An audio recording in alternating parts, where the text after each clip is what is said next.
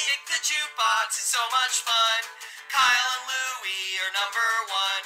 Kick the jukebox, kicking a rhyme. Talking about music all the time. Oh yeah! Whoa, yeah, whoa. Whoa. Oh, it's us. It's Kyle and Louie, and it's Kick the Jukebox. Woohoo! Oh no, my iPad's falling over. It's terrible.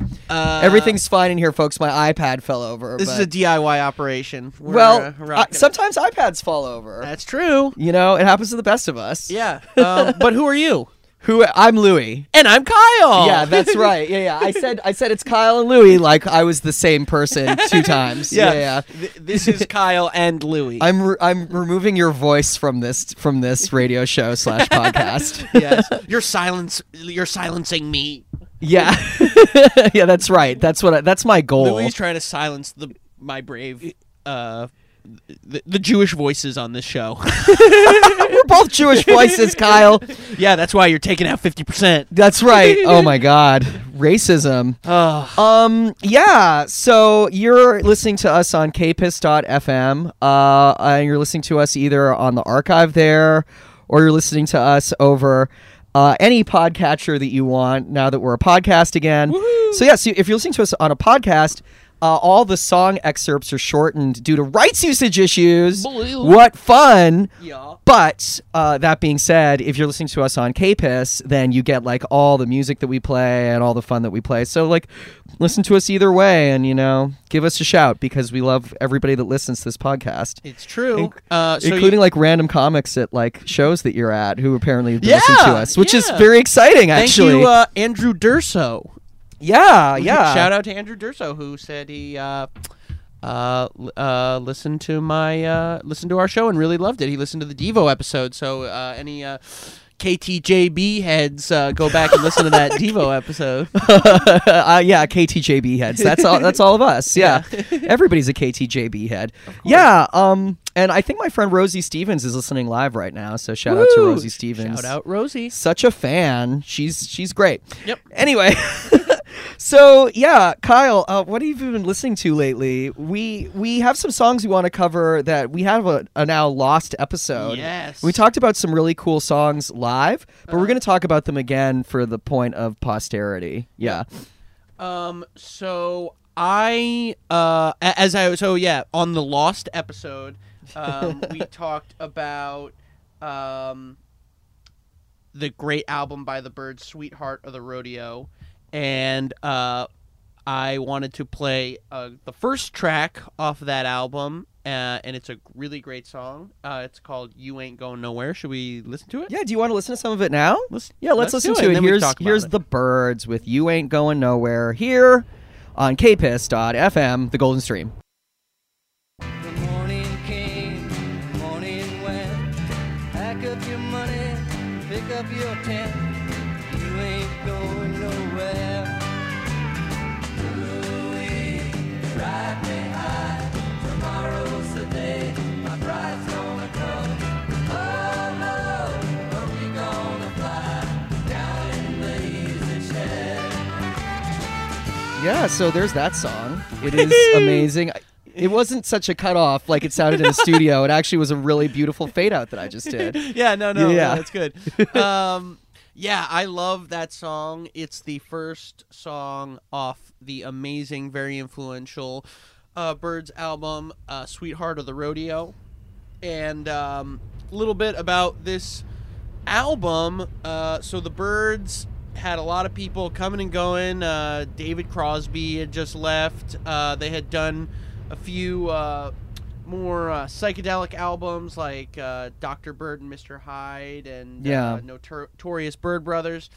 And so they brought in this little-known guitar player known as a Graham Parsons, and they brought him in. And I don't know if you know this, but ever heard of a little guy called Graham Parsons? Dads out there. Have you heard of Graham? Dads. Yeah, I feel like we just literally sent out a call for dads by like invoking Graham Parsons. This is that's like the bat signal for dads. Yeah, the Graham it really Parsons. is. And me. Well, you're a dad. Probably. Well, I mean, like metaphorically, you know. Yeah, in my soul. Like you're like a sexy daddy. That's what I'm Ooh, saying. Oh, okay. Yeah, yeah. I'll take it. But yeah, so he joined, and he quickly and very aggressively moved them in a much more country direction. Yeah. And it was just Before that, they were really folk rock, like Yeah, really folk like rock. the definition of Yes, folk rock. Like one of their definitely. big earlier singles was "Turn, Turn, Turn,", turn, which and they is did a cover of Tambourine Man. a cover of Tambourine Man. Yeah, and like "Turn, Turn, Turn" is like it's like a Bible passage set to like Yes, folk rock music. yes. So like that's like That the was real deal. I feel. Yeah, exactly. Yeah, they were like the quintessential mid '60s folk rock band. Yeah. But yeah, they went in this much more deliberately country rock direction, and it really confused people. And in its time, it did not do well. But since then, it's widely regarded as the classic it should be. But this song in particular, also, it's funny. Like this, so this is a Bob Dylan song. So he wrote it, and then this is the first version that was recorded, and then Bob Dylan later recorded it again. I think he put it on his like greatest hits from the early '70s or something. But it's funny, like they chose to record a Bob Dylan song because they thought it would be like it would be easier for their fans to accept, because they were kind of known for Bob Dylan covers earlier in their career. Like, as if this would, be like, oh, it's a Bob Dylan song. Oh, maybe not realize that it's like a full country album, But Bob Dylan also at this time was kind of going in a more country direction. He was doing like Nashville Skyline, and John Wesley Harding too was kind of country infused. So it's a really cool relic. And Well, okay. Well, here's a question. Wouldn't you say that a lot of those artists from the late '60s were very country influenced, but it took maybe someone like a Graham Parsons to sort of almost come out of the country closet with his, you know what I'm saying? Oh, you mean like they were secretly all listening to it and into it? Yeah. Yeah, I think so. Yeah. Yeah, I would say so. And then this album sort of kicked off a wave of country rocks to mixed results, but Yeah, yeah, that's true. But I think the Graham Parsons stuff was like always really rooted in like roots country and yeah, I think like like toward the end of the 60s into the 70s, people started kind of like embracing country, coming out of the country closet slowly but surely. Yeah, Mike Nesmith from the Monkees was really into country and formed a country band after he left the Monkees called First National Band. I didn't know that. Oh, but, yeah. But what would an episode of KTGAB be without a Monkees reference? And now I'm going to go walk into the Hudson because all of my references lead back to the same place. Yeah. But it's interesting because I feel like this album did a lot for sort of combining and hybridizing music, and also like kind of was these young, more liberally minded men reclaiming these Americana sounds for themselves, right? And I think that was kind of Graham Parsons' missions. Yeah, to make country music like hip for the kids. Yeah, absolutely. Make country music hip for the kids, and also it's such a great expressive genre. Yeah. And these young people these young people had a lot to say. Yeah. But they did, and I think they were sort of sick of country feeling like it was a little more conservative and stodgy and a little more right-leaning. Yeah. When they identified with the sounds of country. Definitely. Yeah, yeah, and it's very like they to think about. This is like came out in '68, like Summer of Love, and there's literally doing a cover of The Christian Life by the Louvin Brothers. Yeah, we've talked about. We've covered The Christian Life before, and it's a really good song. Yeah. Yeah, and the Byrds did do a cover of it. Yeah, and it shows that those were their influences, and like. Yeah, it totally makes sense that musicians like the Byrds would be really into like these strange, honestly, these like strange dudes, gospel-y, like really preachy, aggressive country music with So it's a very cool concept, and it's a great record. Yeah, absolutely. Yeah, thanks for bringing that in, Kyle. Woohoo! I'm just gonna put the password back into the computer so we can see what's going on. That's so But exciting. During that, why don't you ask me what I've been listening to lately?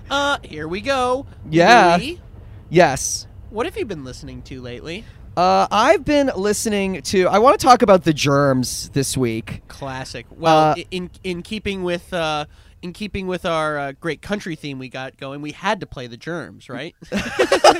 Well, actually, it fits with our California theme That's because true. both the Germs and the Birds are LA bands. And the band we're going to talk about later, the Brian Jonestown Massacre, they are LA band too. Yeah, that is absolutely correct. Originally, Anton's originally. Yeah, originally from California, and although they moved around a little bit. Yeah. Yeah, but I want to talk about the Germs because we just lost the Germs' bassist, Lorna Doom. And Lorna Doom was, a pretty phenomenal hold it down bassist for a band that, hold on, I'm just putting the password into the computer. Oh, you guys should see him. He is so he's also holding a baby in his hand too, so he's Well, I'm really- holding a microphone in my hand. Yeah. that to us that is our baby. Totally. We're artists. It's totally our baby. Let's see if this one Password's works. been changing around a little bit. So. Oh, the other password worked. I love it. Okay, we're back. And we were recording the whole time and we're broadcasting. Everything's fine. It's just that I wanted to see what's going on, Of course. Anyway, yeah, so the Germs were really considered one of the first, if not the first, hardcore bands. Yeah. They played their music real fast. Yep. There was real dissonance to the vocals where it was kind of hard for people to understand what the lead singer Darby Crash was singing about. Especially live when he's just fucked up beyond belief. Yes, because he was a raconteur to really be A man about town. to be nice about it. Yeah. He was. The Germs had they're known for having a really nihilistic streak, Yes. and Darby Crash infamously died with a heroin overdose when he was in his. How old was he? 21. 21, 22. He was like 21, 22, and he wrote a suicide note, sort of, claiming that he, wanted to kill himself so that he would always sort of stay young and beautiful forever. Yeah. And, he felt that was the most rock and roll thing ever, and he thought that it would solidify him as a very famous dude. And he died the same day Unfortunately. that John Lennon died. And so, his death was really eclipsed. So he Yes. didn't really even get that. Right. Yeah, and the Germs are interesting and they're complex, and I think that they sort of have a complex legacy. Yeah. So let's listen to a little bit of Lexicon Devil, and then we'll talk about it. We'll talk about the complexity. We'll talk about the complexity, Kyle. Here we go. Lexicon Devil by the Germs here on Kick the Jukebox on kpiss.fm.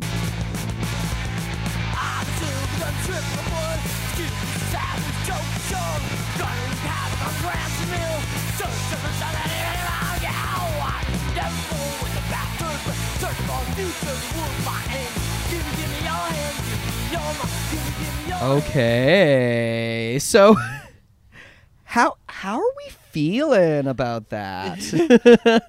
How does that make you feel? It's good because I'm really hungover. So the fact that Oh, I Kyle. was able to the fact that I was able to enjoy it means I'm recovering. Yeah. That would be really hard on a hangover. I feel It's true, but no, I'm doing well. And it's good you know- drunk, bad on a hangover. Yes, exactly. But it is surprisingly melodic. Oh, yeah. It has there's a pop song there. Absolutely. Oh yeah, there's a pop song there. There's like a clarity to it. Yeah. Absolutely, and there's a complexity to it as well. Yeah. Yeah, it's interesting. So this song is very lyrically dense. I was about to say I'm pulling up the lyrics now because I've never been able to understand it and I've Yeah. never known what the lyrics are. So Louis, tell me a little bit about it. Well, it was written from the perspective of Hitler. That's something to know about it. Yes. And we'll talk about that. the reason why he wrote it from the perspective of Hitler is that he was Darby Crash was fascinated with being a cult leader, and he believed that sort of words could change the world, which they can, and the power of verbiage and words. That's why the name of the song is Lexicon Devil. And so yeah, this song is about basically sort of enrapturing people through using your words. And for me, it comes at a kind of an interesting. I've had an interesting month to talk about this song because I was in Spain earlier this month, and just the reason why I want to bring it up is that it was like, because of the language barrier, it was the first time I was interacting with people for a really long time and couldn't just like charm them with my my beautiful words, and I think that like this song, it's interesting that those are the concepts of this song, but like this song doesn't hit you on an intellectual level initially. It hits you actually on a really gut level, right? Because it's so sort of frenetic and hard hitting, and yeah, there's a visceralness to it. Yeah, that's very true, and yeah, and I think that's and I think especially in the punk movement, and you think about kind of that scene, and specifically I think of the Sex Pistols, that there was this sort of friction between wanting to create a scene that really valorized like individuality, but also in creating a scene that is distinct, there has to be some conformity too. Sure. And I think that contrast comes out clearly, and I can't speak to exactly where Darby Crash stood on Hitler, or and because there's also a complex punk relationship with Nazism too, but yeah, absolutely. But just highlighting the fact in this song that at one point he's describing the ability of someone like Hitler to control people with his words, but then also there is it's both valorized in punk and then kind of pushed against, so it's very interesting. Yeah. Well, and that's also sort of the inner conflict that punk represents. That also is like a inner human conflict as to like the desire to control versus the desire to acquiesce to control. And the desire to be individual and the desire to conform. Yeah, and that also definitely relates to sort of like the whole world of like BDSM sexuality, which is certainly something that like punk has borrowed a lot of like iconography from and fashion from and that kind of stuff too. So like it to me it all makes sense. It sort of was all in this big beautiful blender that I consider like the early punk music that I really love and I listen to.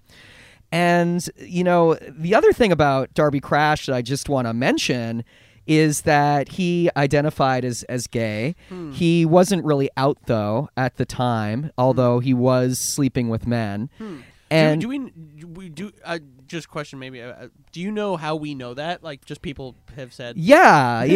I think it's just been confirmed by his close friends who knew that that's what he was up to. Okay. Yeah, and no, I'm just making this up. Everyone's gay for me now. I'm claiming everyone who I like who's a musician or artist is gay. I didn't mean to. I was just curious. Whether he came out or like wrote something or. No, he never really came out. I mean, there's some lyrical hints, but he never really came out properly in the way that like a modern, queer person would come out.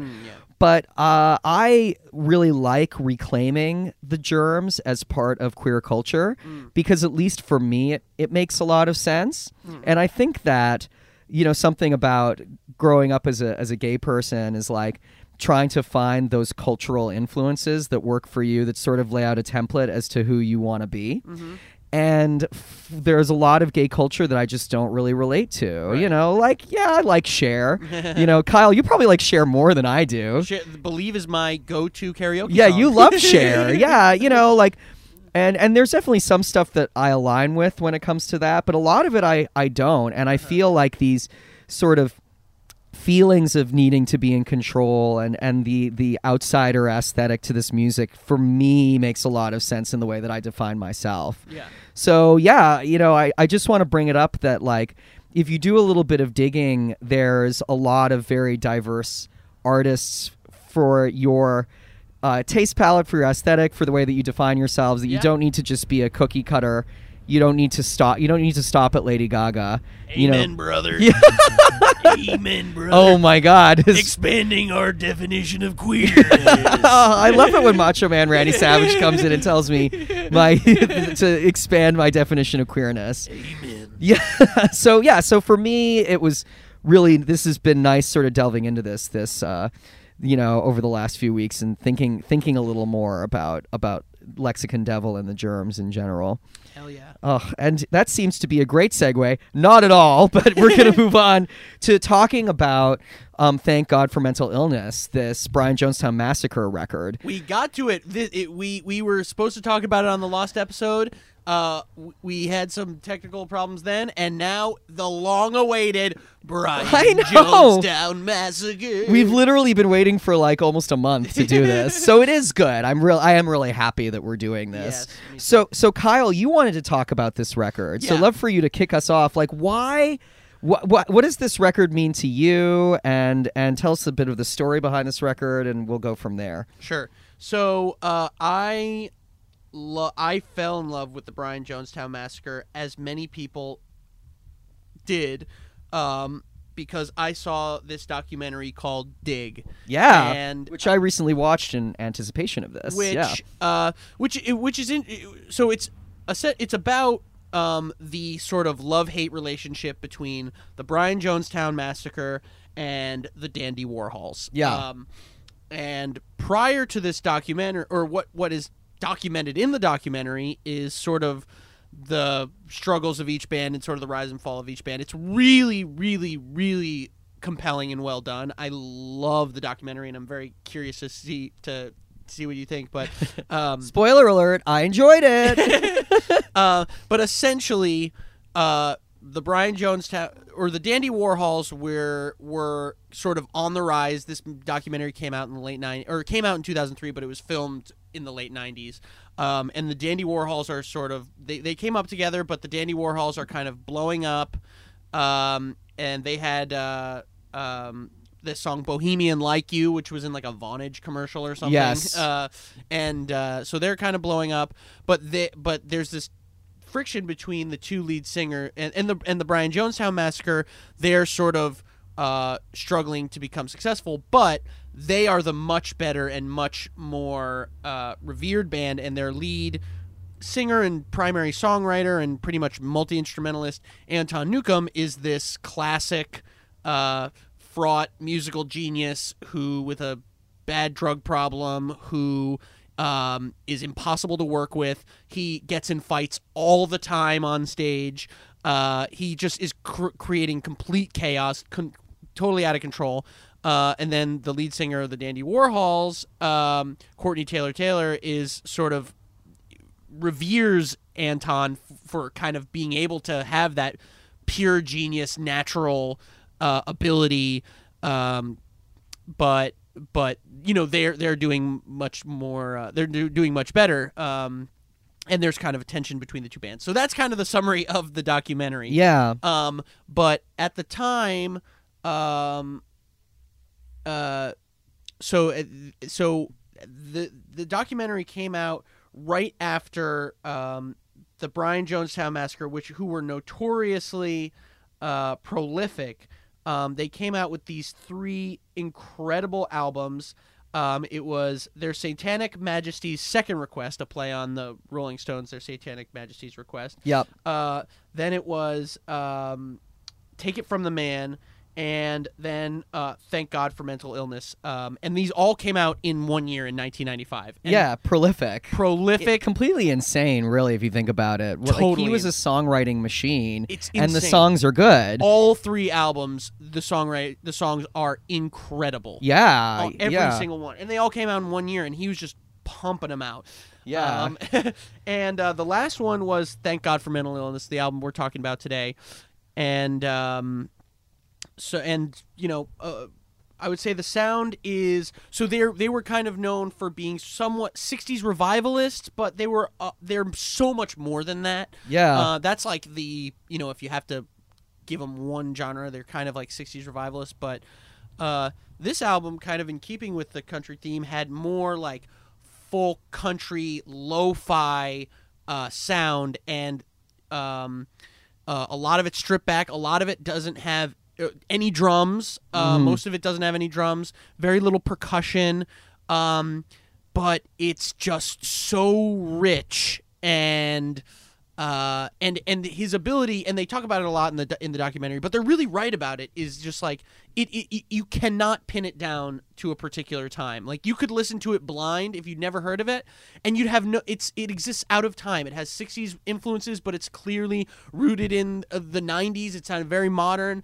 It sounds like country, but it's rock. It has everything in it, and it's amazing. Oh, what a great summary. Let's get into the first song, and then we'll talk about it a little bit, and you'll hear what we're talking about, because I do think the production on this song is really worth kind of delving into a little bit. It's the Ballad of Jim Jones. So here's Brian Jonestown Massacre with the Ballad of Jim Jones.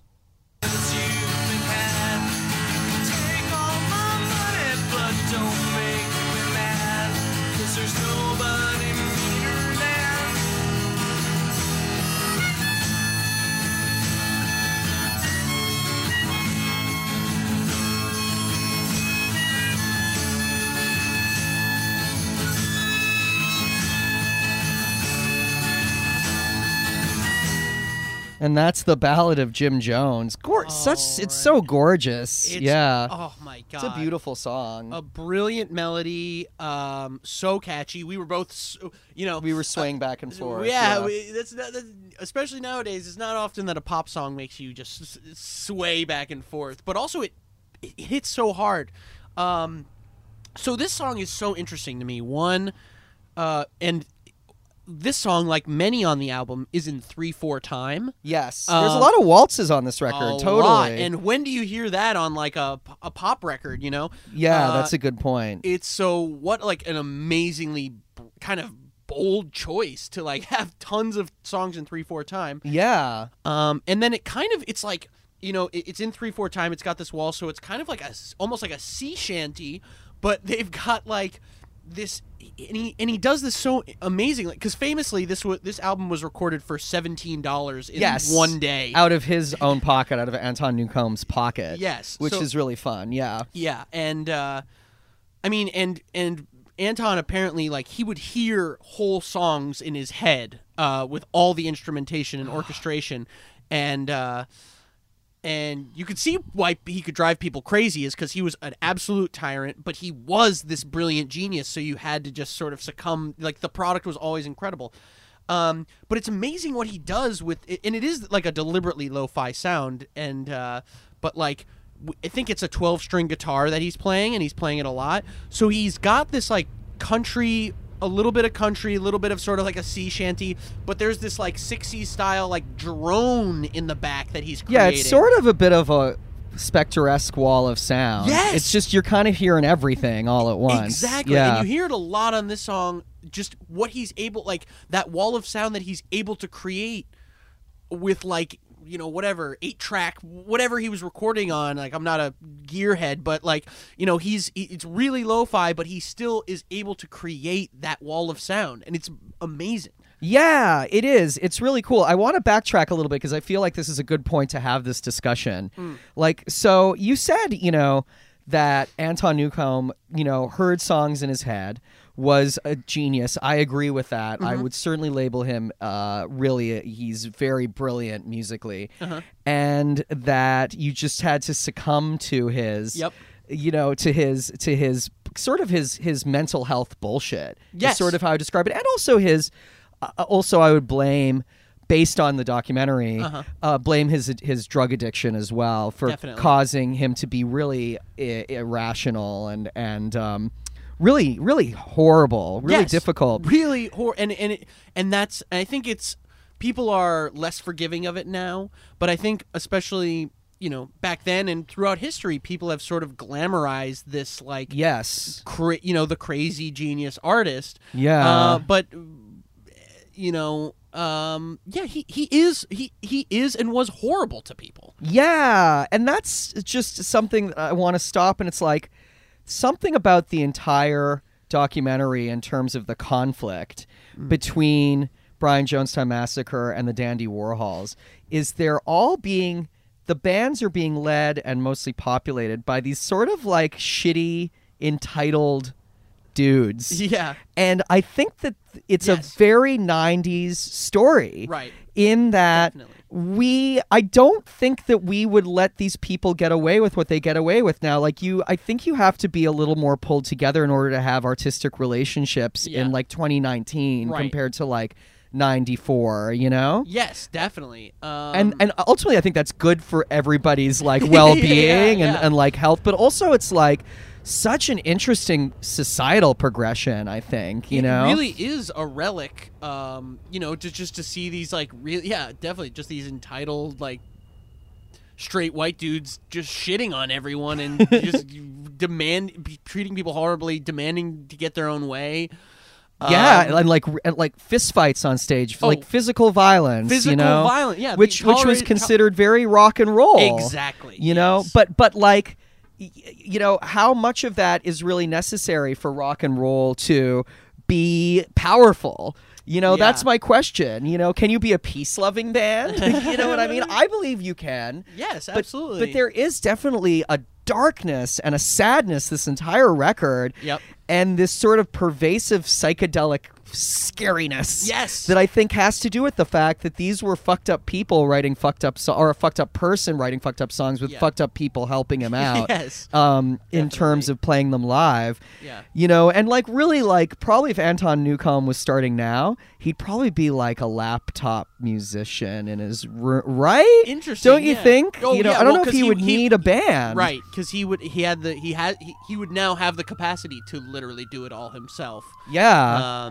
It might allow him to like continue to be really difficult and not have to pull his shit together in order to work with people, which ended up happening with him. You know, apparently he's gone clean. Yeah. He's like, you know, they've had some reunions. They've had some reunions with a lot of band members that, you know, really left under contentious circumstances. They did a great show about a few years ago at Glastonbury, and it was very cool. They all got back together, but yeah, I mean, and that's what I like about the documentary too, is that like I have had my own struggles. I mean, nothing like that. Are you a heroin addict? Yeah, exactly. I've had my own struggles with heroin. And if you had, I wouldn't judge Kyle. But thank you. I just and we don't judge Anton. No, certainly not. It's just a component as to what made. That's also very 90s too. The story of the album, you know. Right. Yeah, it is very 90s. Yeah. Heroin in itself is very 90s. Yes. Thank God. Ugh. Yeah. What a gross drug. Now it's all these other opiates. But I digress. No, but you know, I can sometimes be a control freak with my own art and comedy. But there have been times when I have, you know, had to collaborate with people, and it is. I mean, I think this documentary captures that tension better than anything. Just the you know, when he had to create a band because when you play songs you need multiple instruments. You know, agreed. And someone mentioned in the documentary, he's like, if he could, he would be. It would just be like, you know, 10 Antons up there. You know, you just need other people to play the instruments, and so. It just really captures that tension so well of he has this vision, he has it all mapped out in his head, he hears the full orchestration, but he still needs these people and who both revere him and despise him. Yeah, and I don't really know if I could say that being a solo guy versus being a you know, a really, really good collaborator, if one is really more important than the other when it comes to being a good artist who gets their work across to people, you know? Yeah, and that's sort of the trickiness of it all, is that some people like to work alone and get forced to work in groups. Some people like to work in groups and have to learn how to be go solo. Amen, brother. Oh, Macho Man! Amen, brother. He's my fave! Macho Man, let's listen to our second song. Do you want to intro it for us? Sure. Macho Man Randy Savage? Yeah, I think Louie, you wanted to listen to this song, and this song's called Free and Easy. Yeah, let's step into Free and Easy. Oh boy. Oh boy.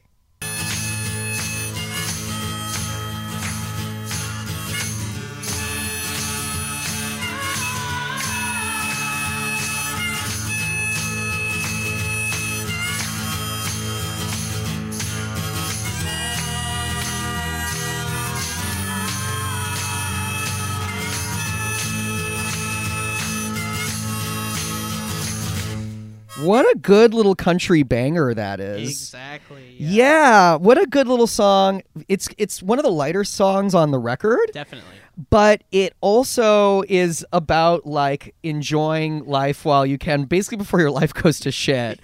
Which I feel is a very Anton song to write, Yeah, right? exactly. Yeah, live it up now because everything's gonna be horrible. Yeah, absolutely. And that's, I want to touch on this regarding this song and regarding the whole album.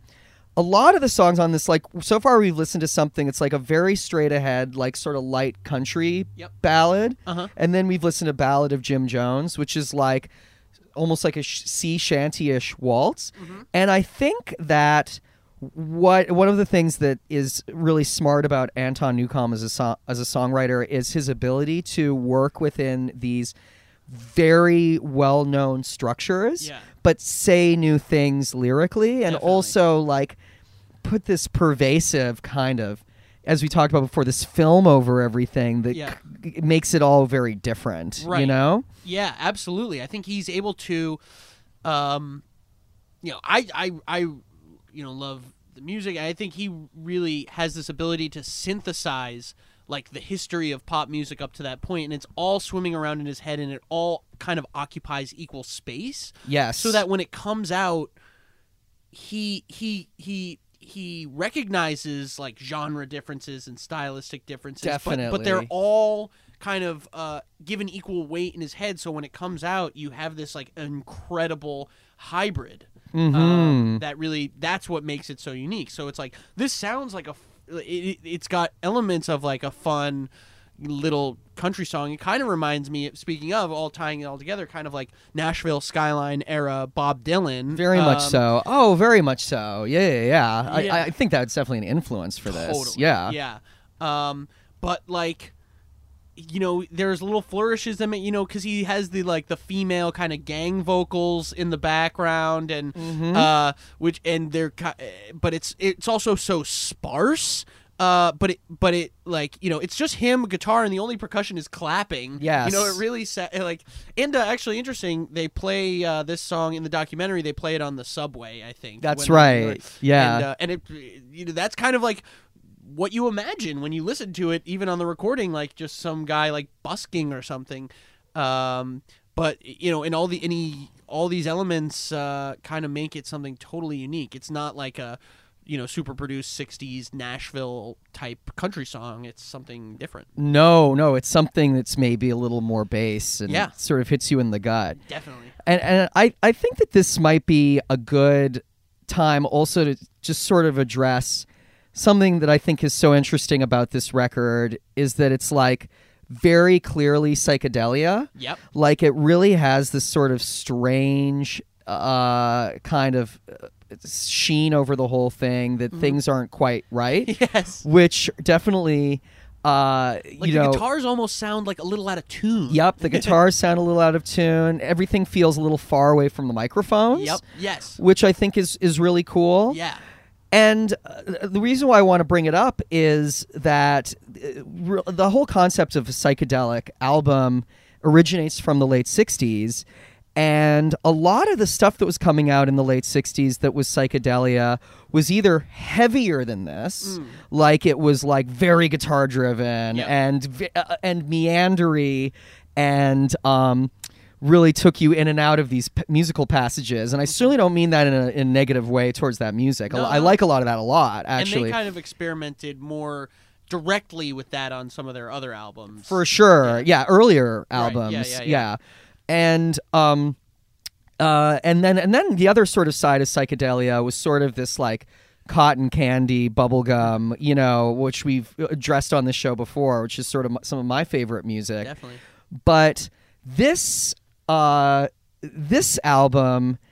I think, is actually a much more honest psychedelic album, because a lot of the stuff on this album is scary. Yeah. And Right. Psychedelic experiences aren't either 100% negative or 100% positive. They sort of swing. They're very emotional, and they sort of bat you around and really make you confront certain things about you and your life. And this album's a little creepy. Yeah, and they make you feel, I feel a good psychedelic experience makes you feel very small. And sort of makes you feel at one with the universe, but also makes you understand that maybe your problems are infinitesimal within the vastness of space and the cosmos and the multiverse. Hell yeah. Yeah. And I think and like, to be honest, I think that's kind of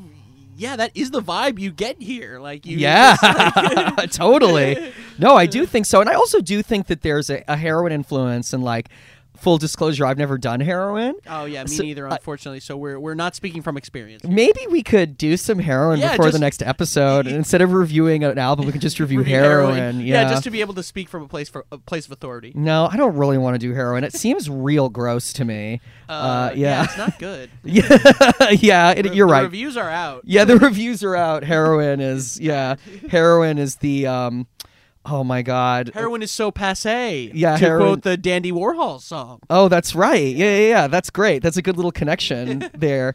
But yeah, I think that he was probably really going through these major emotional swings from the heroin. Mm-hmm. And I think it's just really represented on the album. The album has a scariness to it, that I think is great. I think it's there's an honesty to it that I just really, really love. Yep. Yeah. Definitely. Cool.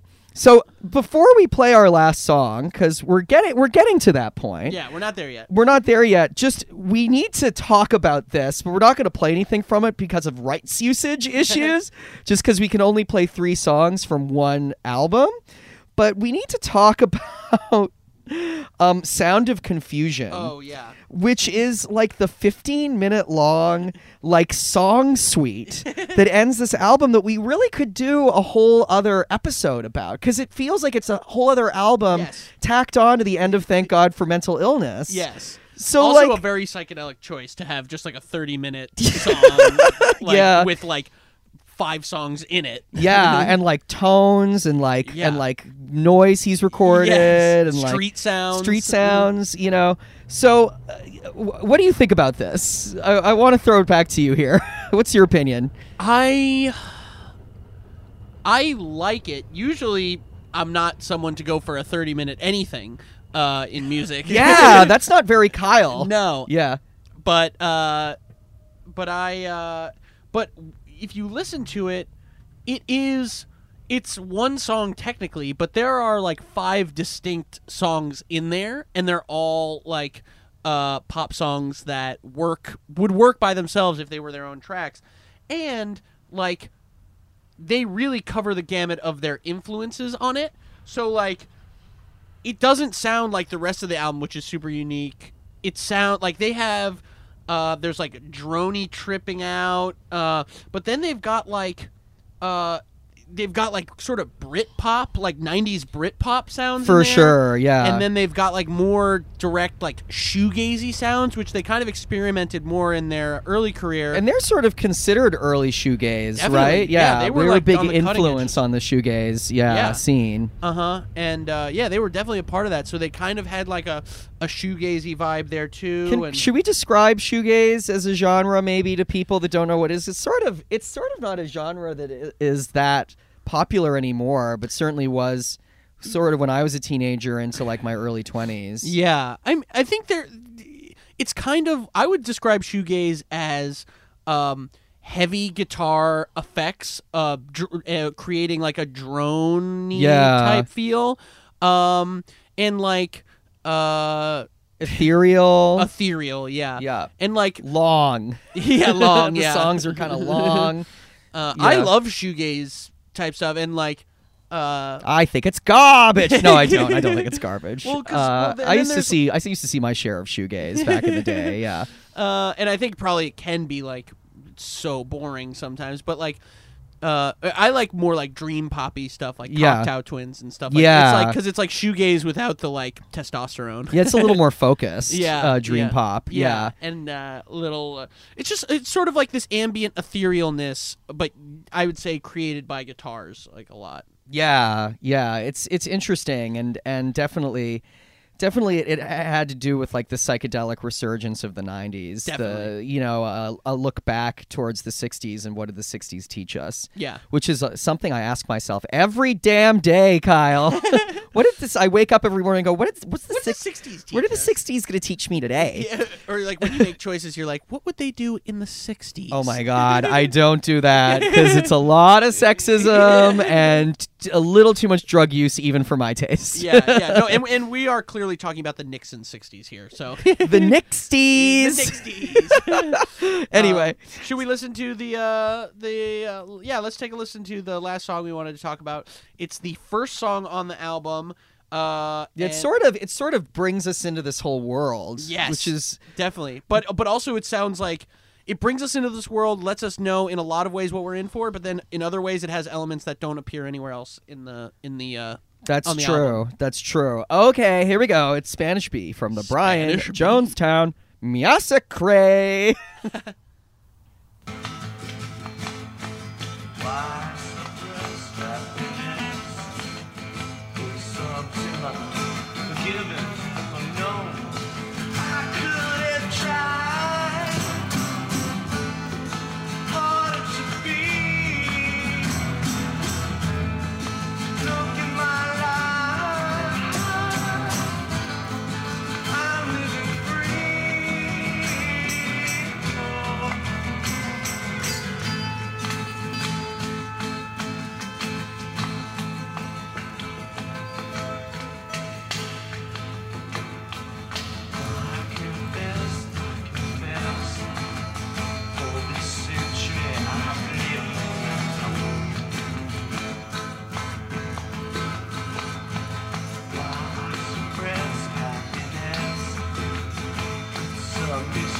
So I leave it alone.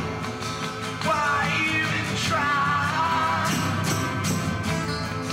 So hard to be. I could have died 'cause of your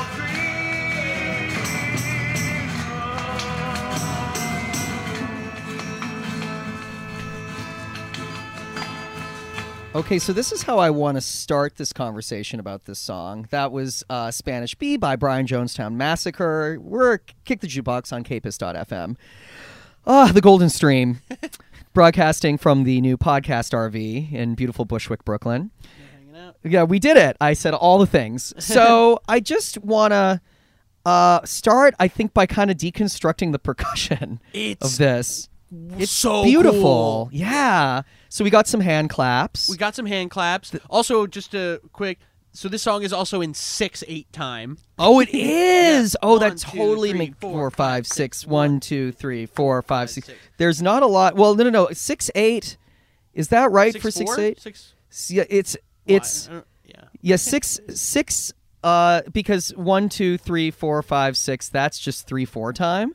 But it's where the emphasis is. Oh yeah, Yeah, dun so, dun yeah, dun it would- dun dun dun Yeah. dun dun dun. No, you're right. You're Yeah. right, Kyle. Yeah. Mhm. Anyway, yeah. No, it's gorgeous and it's very strange. It's so weird. Yeah. But so catchy. Like it's still like.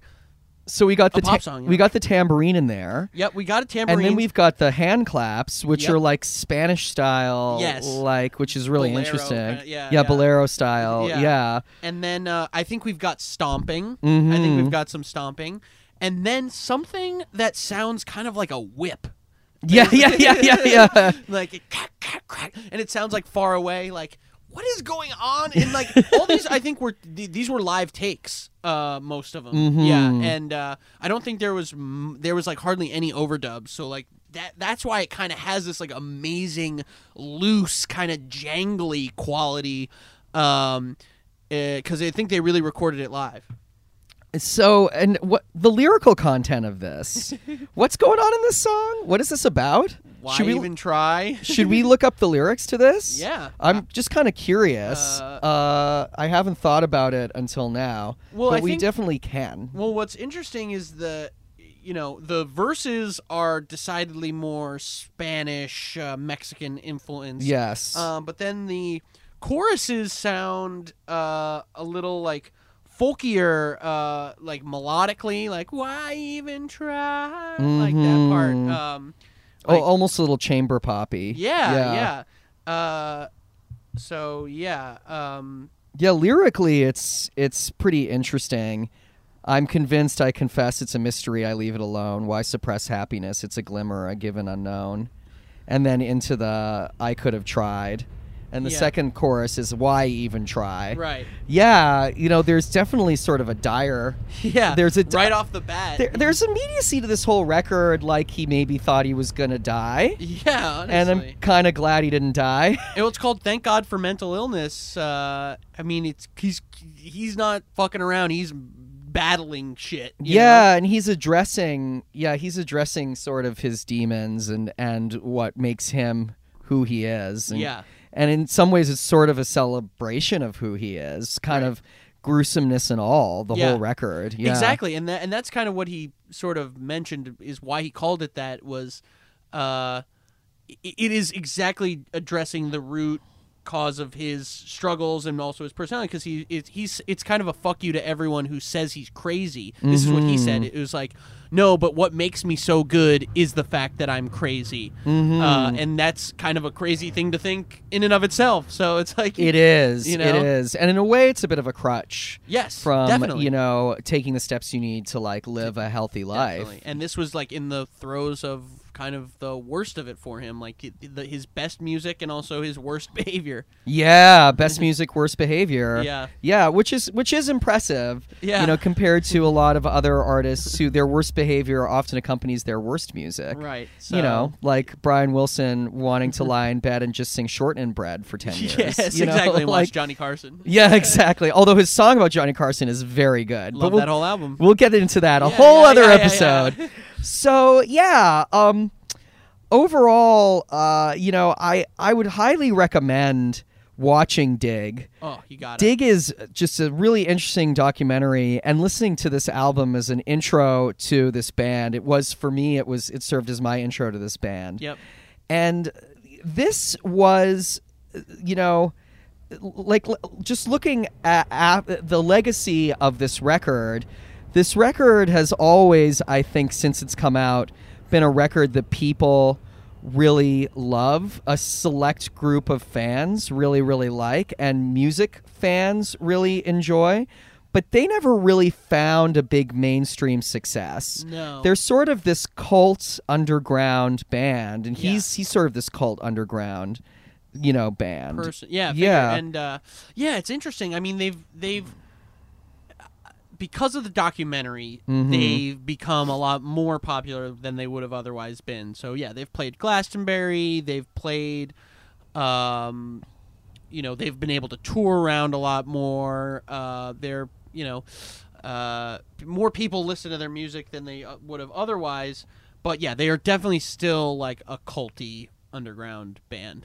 Yes, a beautiful culty and- underground band. Yes. God bless. And also, I think you can play any Brian Jonestown Massacre. You can play anywhere for anyone. I think everyone likes it. I think it's like you could play it at a party. You could play it like when you're like hanging out with your parents. You can play it like if you've got, you know what I mean? Like it's great for any vibe. Wow, calling all dads to the Calling Brian, all to dads. the Brian Jonestown Massacre. Calling all dads. Calling all dads.